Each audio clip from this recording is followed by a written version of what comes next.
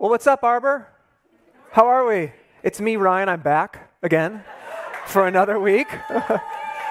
Last week went so well, they're like, hey, how about you come back and do it again? I didn't get fired, so good start. Some exciting news for our family. We moved into our home yesterday. So that was super exciting. I know some of you are like, but I thought it was going to be this Saturday and I was planning on helping you move. You're off the hook, you know. You didn't see the social media post. And listen, you're probably wondering, do I still get those Jesus points in heaven? Yeah, I think so, you know. It's the thought that counts. It's the intention. So last week we talked about uncertainty. We talked about how none of us like uncertainty. We oftentimes deal with uncertainty by seeking control, or we try to numb the uneasiness of uncertainty by seeking comfort. And I think we would all agree that in our world today, there is just this rising degree of uncertainty. Wouldn't you agree with that? A rising level of uncertainty. And I think our collective, chaotic human response to this rising uncertainty is one of the primary things that's fostering the increased division in our world. Division in our government, division in our country, division in our neighborhoods or in our homes, and I think sadly, the division that we are seeing and experiencing in churches around the country. You know, as I was preparing for this message this week, I read this Barna study, and it just came out a few weeks ago, and it said this.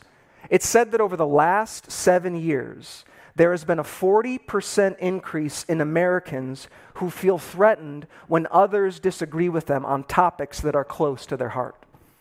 A 40% increase. That's a lot in just 7 years. We are significantly more intimidated and defensive when someone disagrees with something that we hold close to our hearts.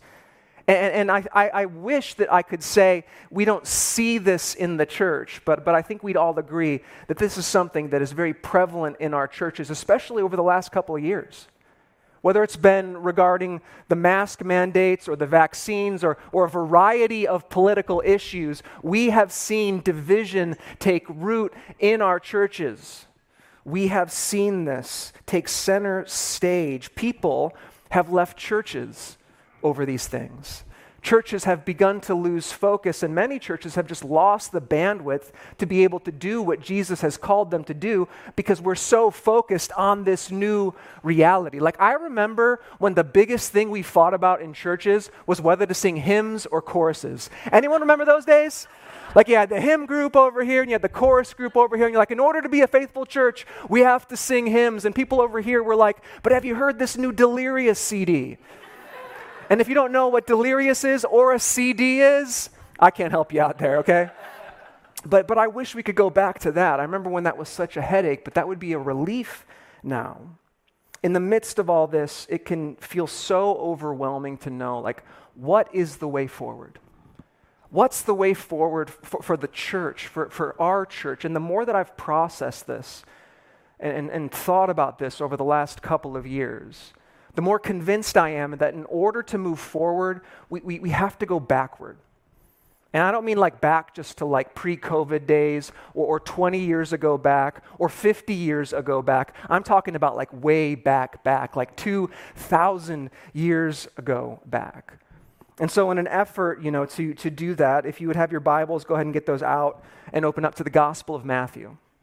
We're going to be in Matthew chapter 5, and for the next month, we are going to be learning from the greatest sermon ever taught, the sermon that biblical scholar Scott McKnight called the greatest moral document of all time. We're going to be learning from the Sermon on the Mount.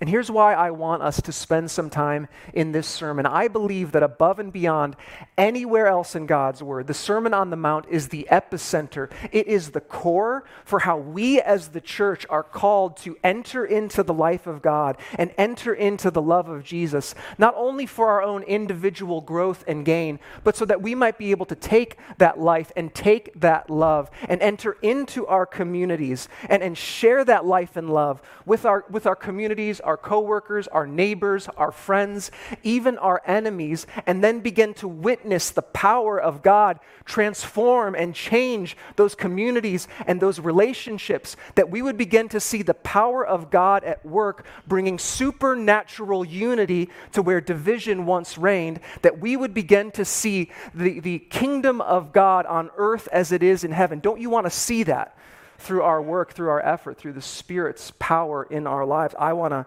see that. And so in order to go after that over the next 4 weeks, we are going to look at 4 different teachings throughout the Sermon on the Mount that I think will be really relevant for us as a church as we try to navigate our way forward through this season of uncertainty and through this season of division. Cool? Cool. Awesome. So there's this common saying, and I'm sure many of you have heard it before, and it goes something like this. In life, you're either in a storm, you've just come out of a storm, or you're heading into a storm. Have you heard that before? Yeah. In life, you're either in a storm, you've just come out of a storm, or you're heading into a storm. And there's no way around the storm. Doesn't matter how smart you are, doesn't matter how powerful you are, doesn't matter how wealthy you are, the storm is coming. And you could just as easily substitute that word storm for conflict. In life, you're either in a conflict, you've just come out of a conflict, or you're heading into a conflict. Like if you're here at church with young children, chances are you just came out of conflict. No shame, I've been there before, it's all good. Listen, it's all good. And you might think, I can avoid conflict.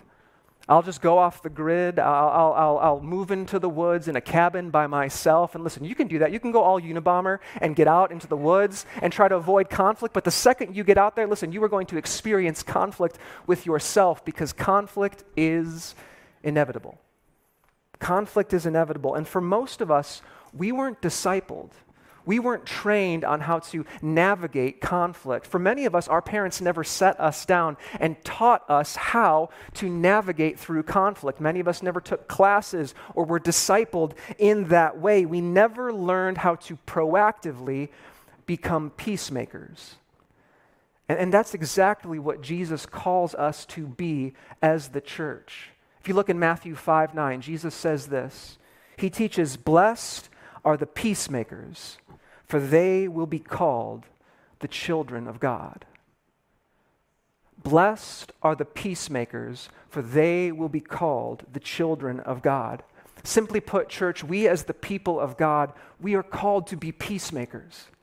This is what we are called to. We are called to be peacemakers, because when you see peacemakers in action, the kingdom of God is most plain to see for the people around us. And in our times of increased uncertainty and increased division, this is what our world needs right now.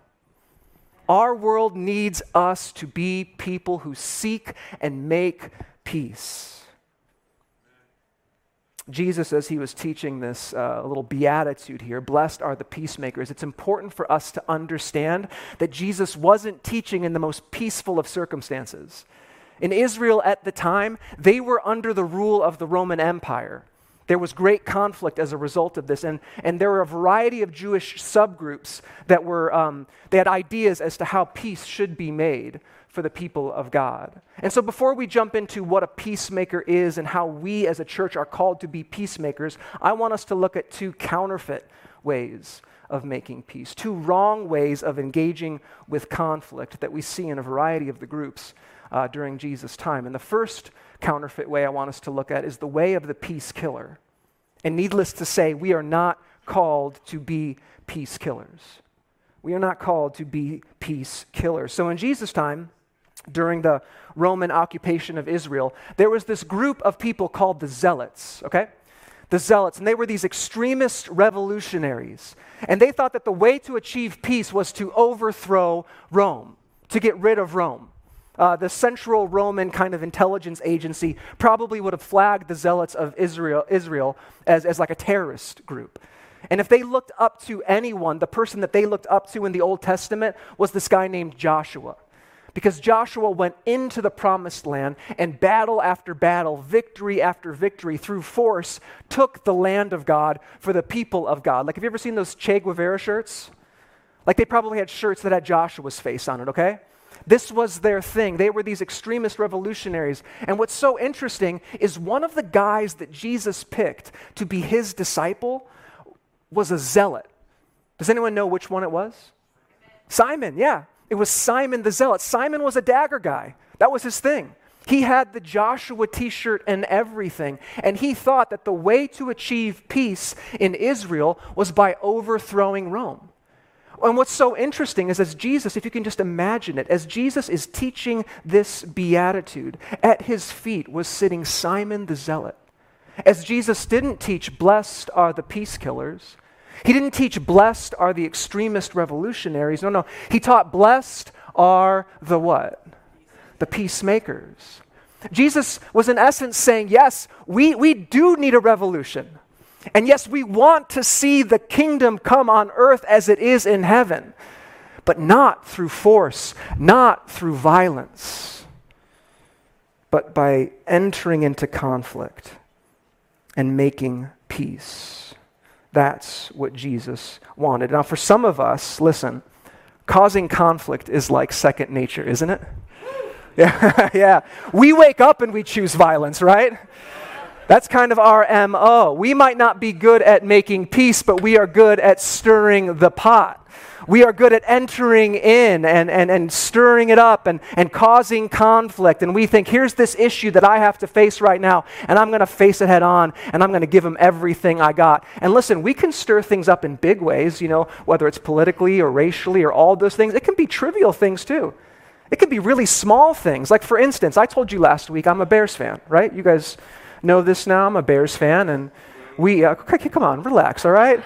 Let's not kill the peace just yet. I'm about to kill the peace, okay? Get ready. Here we go. And we've not been a great team with like quarterbacks and stuff. We have like this run-first offense. Like, that's kind of our thing. But I could kill the peace right now. I could kill the peace right now if I were just to bring up a little fact that back in Super Bowl 49, you guys should have run the ball. You should have given it to Lynch. And now some of you woke up today and you weren't expecting to hear that, and you probably didn't want to hear that, but you heard it anyway, right? And I chose violence right now. I chose it, okay? And it can be over something really small. Like, I could hop on Facebook after this, and I could post something like, listen, I don't care what any of you say, Burger King French fries are better than McDonald's French fries. I don't even subscribe to that opinion, but let me tell you, it would still be a bloodbath in the comments. It would. Someone would be like, hey, no, Wendy's French fries are the best. And there would just be all these GIFs shared, and it would just be a total disaster on the, wait, did I just cause conflict by saying GIF? That's the correct pronunciation, by the way. Did you also know that the correct pronunciation of almond is almond? The L is silent, okay? I did it. There you go. That's because it's in our DNA to make peace. To not make peace, sorry. Got me really flustered here, folks. Some of us are just inclined to be peace killers. That's our MO. We are inclined to pick up our swords and defend ourselves and defend our preferences and defend our identities. In fact, I think this is why things have gotten so divided politically.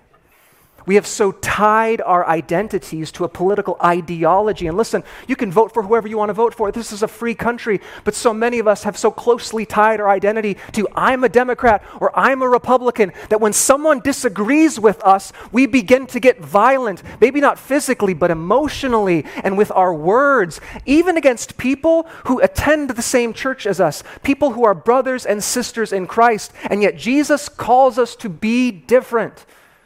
He calls us to be different. We are not called to find our identities in some sort of political ideology or some sort of movement or some sort of philosophy. Because when we do that, when we root our identities in those things, we begin to become peace killers. And we are not called to be peace killers. Now, I know some of you are listening to that right now, and you're like, listen, for me, stirring the pot, causing conflict, that's like the last thing I want to do. I'm not a peace killer, no. No, you might identify with this idea of being a peacekeeper. And you're like, yeah, that sounds right. That sounds like something Jesus would be all about. I'm a peacekeeper. But listen, we are not called to be peacekeepers either. We're not called to be peacekeepers either. So on one side of the fence, you had the Zealots. You had this kind of revolutionary terrorist group on the one side, and on the other side of the fence, you had this group called the Sadducees. Have you ever heard of the Sadducees before? Probably reading the Gospels, you see, they're usually in tandem with the Pharisees. But the thing about the Sadducees and the Pharisees, they had almost nothing in common except for the fact that they both hated Jesus. They're like, oh, you hate Jesus? Me too. All right, let's do this together. Let's hate Jesus together. But they were so different, the Pharisees and the Sadducees. The Sadducees were probably undeniably the most powerful group amongst the Israelites. They held the high temple. They were the priests in Jerusalem, and they were also deeply intertwined with the Roman Empire. Because they thought to themselves, there's no chance we stand against this Roman Empire, so why would we enter into conflict with them? Let's partner with them. Let's go with the flow in order to preserve our power, in order to maintain our privileges, in order to maintain our status quo. The Sadducees, they kept the peace. They were simply peacekeepers. And my guess is that if we were to survey this room today, many of us in this room would be peacekeepers. Anyone can identify with the peacekeeper? Is this kind of maybe your MO, the peacekeeper? You hear about peace killing and you're like, no, I'm not about that. That kind of conflict stirring the pot, that's not me at all. But peacekeeping, that's me. It's like that Drake meme. Have you ever seen this Drake meme before? Right here. Peace killing, you're like, no. But peacekeeping, you're like, yeah. Some of you are like, I've never seen that and I have no idea what that is. Don't worry about it. It's about to leave the screen right now. There we go. Okay. We buy into peacekeeping because for many of us, it sounds like something Jesus would be for. But listen, while a peace killer retaliates with violence, a peacekeeper appeases with silence. While a peace killer retaliates with violence, a peacekeeper appeases with silence. And whether your primary way of addressing conflict is through violence or silence, I'll tell you what we're not making. We're not making true and lasting peace. Peacekeeping is not peacemaking because peacekeeping simply says, don't rock the boat. Peacekeeping says, make sure no one gets uncomfortable. Make sure no one gets upset. We have to understand that peacekeeping is ultimately rooted in fear and conflict avoidance and maintaining the status quo. It appeases people and it might keep the peace for a moment, but sooner or later that conflict is going to rear its ugly head and it's going to come back up through the surface. It might take 5 weeks. It might take 5 months. It might take 5 years. But that conflict is going to rear its ugly head because it was never dealt with. And some of us who are more biblically inclined, we might try to baptize this belief with the Bible, and we might quote 1 Thessalonians 4:10 through 11, which says, but we urge you, brothers and sisters, to do so more and more, to aspire to lead a quiet life, to attend to your own business. And we might say, see, look, God doesn't want me to enter into that matter that doesn't seem to involve me at all. And so I'm going to keep that at arm's length and not do anything about it. Others of us, we might jump over to Romans 12:8, where Paul writes this. He says, if possible, so far as it depends on you, live peaceably with all people. And we might say, see, look, if I were to speak into that, if I were to lovingly share truth into that situation, if I were to enter into that injustice or that wrong, I'm just going to be stirring the pot and causing more conflict. I'm called to live peaceably. And whether we use those verses or whatever it might be, however we try to baptize this belief with the Bible, what we have to understand is that if those are the verses we're using to simply be peacekeepers, we're not truly applying this how Jesus would want us to apply these verses. And we have to understand that this way of peacekeeping, it's rooted in fear. It's rooted in people-pleasing. It's rooted in appeasing so we can simply move on with the smoothest, easiest life for ourselves, and in no way, shape, or form are we truly making peace. Remember what we said at the beginning. In life, you're either in a conflict, you've just come out of a conflict, or you're heading into a conflict. We can sum that up 3 simple words. Conflict is inevitable. Conflict is inevitable, and so we as a church, we have to stop seeing conflict as an obstacle to be avoided, and we must begin to see conflict as an opportunity to practice peacemaking. That's the courageous, bold step that the Spirit would call us to make today, to stop seeing conflict as this obstacle to be avoided, and we must start seeing it as an opportunity to practice peacemaking. And so when conflict rises up in a friendship, when conflict rises up here at the church, when conflict rises up in the workplace, would we be so bold to enter into that to bring true and lasting peace? So let's talk about that now. Let's talk about the way of peacemaking. And I think it goes without saying, but I'm going to say it anyway. Jesus is the quintessential peacemaker. That's who Jesus is. It's who he was. It's who he is. It's at the very fabric of why Jesus came. And as we look at the life of Christ, we see that he did not avoid his way to making peace. He did not ignore or neglect his way to making peace. He engaged in conflict in order to make peace. That's the way of Jesus. Jesus did not say, blessed are the peace dreamers. He didn't say, blessed are the peace wishers, or blessed are the peace lovers, or blessed are the peacekeepers. He said, blessed are the peacemakers. Why? Because peace doesn't just magically happen. It has to be made. So then what is a peacemaker? Well, a peacemaker is someone who actively seeks to reconcile others to God and to each other. That's our role. That's what a peacemaker is. A peacemaker is someone who actively seeks to reconcile people to God and to one another. And those relationships are so important, our relationship with God, our relationship with others, but they're not just important, they're so deeply intertwined. Like you can't have peace with others until you have true peace with God, yeah? And unless you have true peace with God, you're not going to be able to foster true peace in relationships. This Hebrew word for peace, do you know what this Hebrew word was? Shalom, yeah, exactly. And it could be used casually as a greeting, like hello or goodbye, like aloha in Hawaiian. But it also is this deeply theological word as well. And I think for many of us, we think peace means the absence of conflict, right? That's maybe a definition for peace, but this idea of shalom was so much more.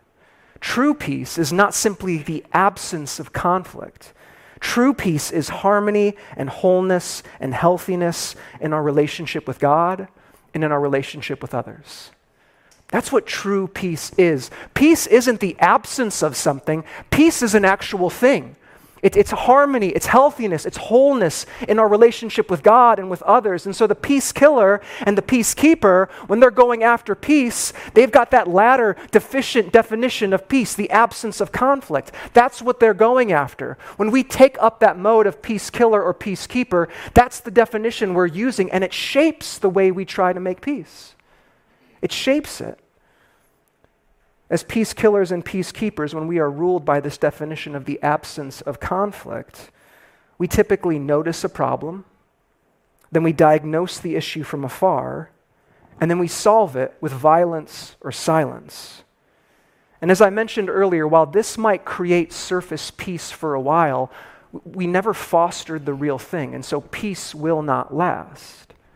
But now the peacekeeper is different.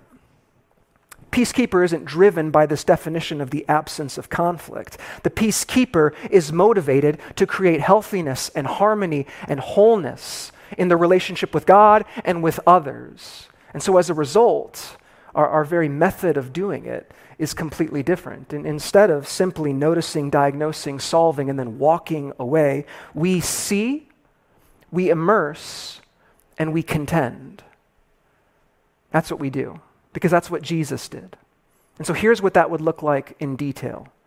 Instead of simply noticing a problem, the peacekeeper knows that at the heart of most problems is a hurting person, is a group of broken people. And so instead of noticing the problem, we see the person through Jesus' eyes. That's what the peacemaker does. We see the problem through Jesus' eyes, and part of this involves understanding and repenting of the way that we see people. Because whether we were raised in a certain home or a certain culture, some of us were taught to see different people as valuable and other people as invisible. But Jesus didn't have those categories. Jesus didn't see people that way. Jesus saw every single person as an image bearer of God, full of divine dignity gifted to them by God. And so when we talk about seeing people the way Jesus sees people, that's how we have to start as we begin to engage with this process of peacemaking. We must see people through Jesus' eyes, because it's only when we begin to do that that we can enter into the next phase of what Jesus calls us to, and that's immerse ourselves in their story. We must immerse ourselves in others' stories. And here's what I mean by that. If we have a disagreement with someone, or we see someone suffering or hurting or lacking that true peace in their lives, we can't simply hold them at arm's length and try to deal with that problem. We must engage with them and immerse ourselves in their story, because this is exactly what Jesus did for us, isn't it? Jesus didn't just hold us at arm's length as he saw that we lacked true peace in our souls and our hearts in this world. He immersed himself in our story. That's what we said last week. He hurt like we hurt. He hungered like we hungered. He suffered like we suffered. He immersed himself in our story, and we must do the same. And as we engage with others, we don't just engage with them and immerse ourselves in their story to save them. We immerse ourselves in others' stories in order to learn from them and to truly love them well. And so we see, we immerse. And as we begin to do those things, then we are able to most effectively enter into the best part of the peacemaking process, which is to contend for peace on others' behalf. Contend for peace on their behalf. See, immerse, contend. When we contend for others, whether it's someone who's been wrongly hurt, or a community in conflict, or a relationship, or a person who's been in a relationship where they've been betrayed or hurt in some way, what we'll see as we begin to contend for peace on their behalf is that we begin to wrestle with the complexity of their situation. When we immerse ourselves in their story, we begin to see that the problem wasn't as simple as we thought it was, that it was actually far more complex. And what's so great about that is that it propels us to a spirit-led dependence as we engage with them and begin to see that the way of making peace is oftentimes extremely creative and very counterintuitive to the way of the world. And again, this is exactly what Jesus did. He saw us as we really are, full of divine dignity, as his beloved, and moved by his love, he immersed himself into our story. He immersed himself into our story. He left his privilege and he began to contend for peace on our behalf, for our shalom. But the way that Jesus did this, as many of us know, did not look the way others thought it should look. Like, to bring Simon the Zealot back into the story, he had a very specific way that he thought Jesus should contend for the peace of God's people. He thought that Jesus should use might to overthrow Roman rule. That the way to make peace was through the sword, was through violence. And yet what Jesus showed us is that he made peace through suffering and through self-sacrifice. That the way to making peace was through the cross. Colossians 1:20 says, Jesus reconciled all things by making peace through the blood of his cross. Through him, whether things on earth or things in heaven. And so contending for peace is oftentimes cross-shaped. As we begin to be peacemakers, it oftentimes involves self-sacrifice and looks very counterintuitive to the way of the world. Like when I begin to contend for peace, when we contend for peace in our marriages, it should be cross-shaped. I should be willing to lay down my life and set aside my preferences for my spouse, even when it's the last thing I want to do. Sometimes it looks like being bold enough to speak up and lovingly, patiently share the truth when that's the last thing I want to do in my relationship. Making peace in our workplaces should be cross-shaped. When we engage in our workplaces, we should be willing to speak up for those who don't have a voice, jeopardizing our position and our status quo in order to usher in shalom into our workplaces.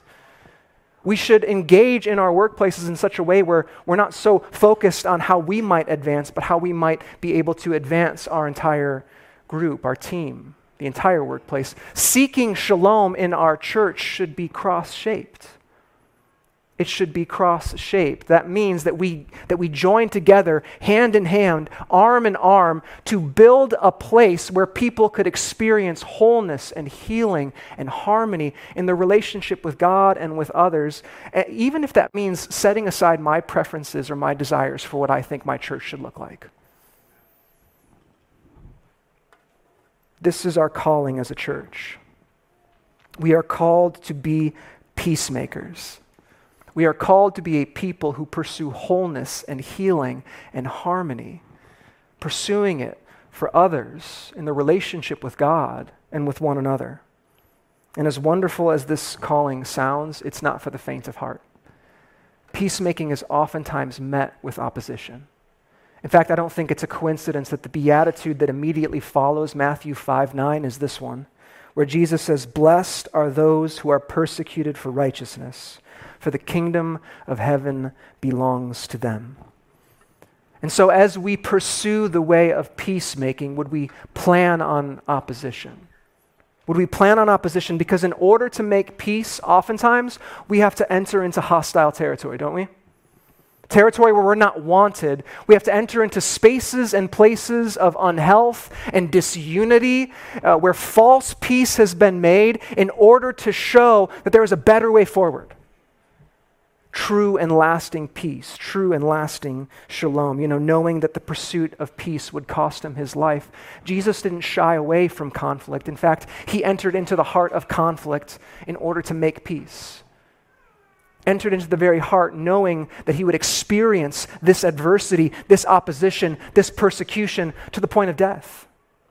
But what I find so awesome and beautiful about this is, do you know what Jesus' very first words to his disciples were after he resurrected from the dead?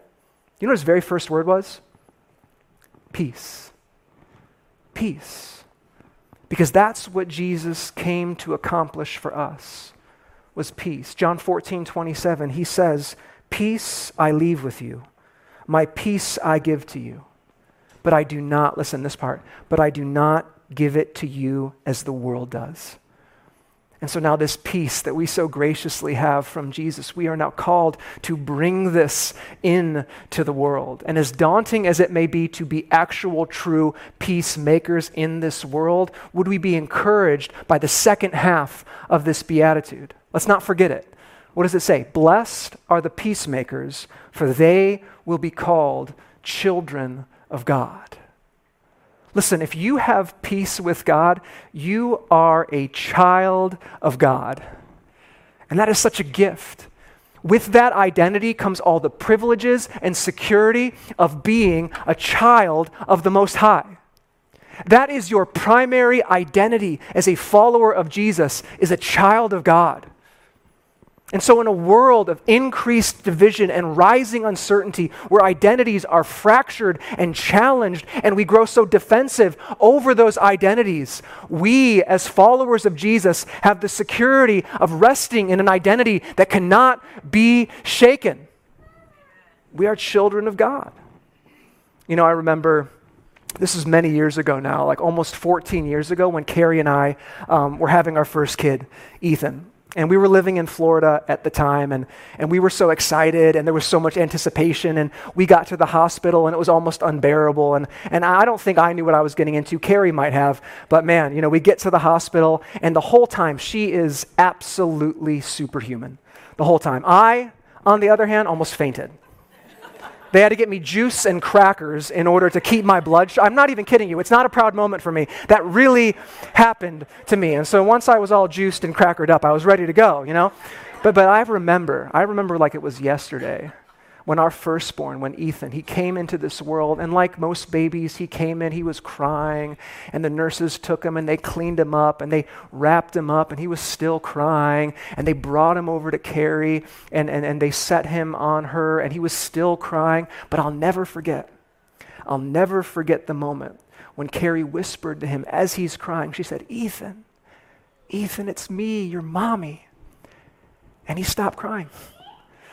Like total peace. It was almost like this child of ours heard his identity there and was comforted and secure in that moment. And you see our identity as children of God. And I could tell as I shared that, some of you were like, but what does that even mean? I totally understand that, because we've so acquainted ourselves with other identities that we don't recognize what we really have as children of God. And this identity as children of God, it provides that same sense of peace and security and comfort that equips us and enables us to go into the heart of conflict and make peace. Because we have this identity that is not shaken. And so, church, as we leave this place today, this is our calling. We are called to be peacemakers. And so, secure in our identities as children of God, would we obediently move forward from this place, and would we see people as Jesus sees them? Would we immerse ourselves in their stories, and would we bravely and courageously and led by the Spirit contend for peace on their behalf? Would we bring this peace, this true shalom, into every place and space that we enter into? Every single person that Jesus brings into our own individual circles, and would we rejoice as we see many people come to know their true identity as children of God as they are restored to peace with God. Amen? Let's pray. Father in heaven, we thank you for making peace for us, for sending your Son Jesus to enter into the heart of conflict and restore our relationship with you, because that's where it all begins. Finding peace in our relationship with you. But Lord, how easily we stray into other ways. You call us to make peace, but how easily we stray into other ways of killing peace and simply keeping the peace, God.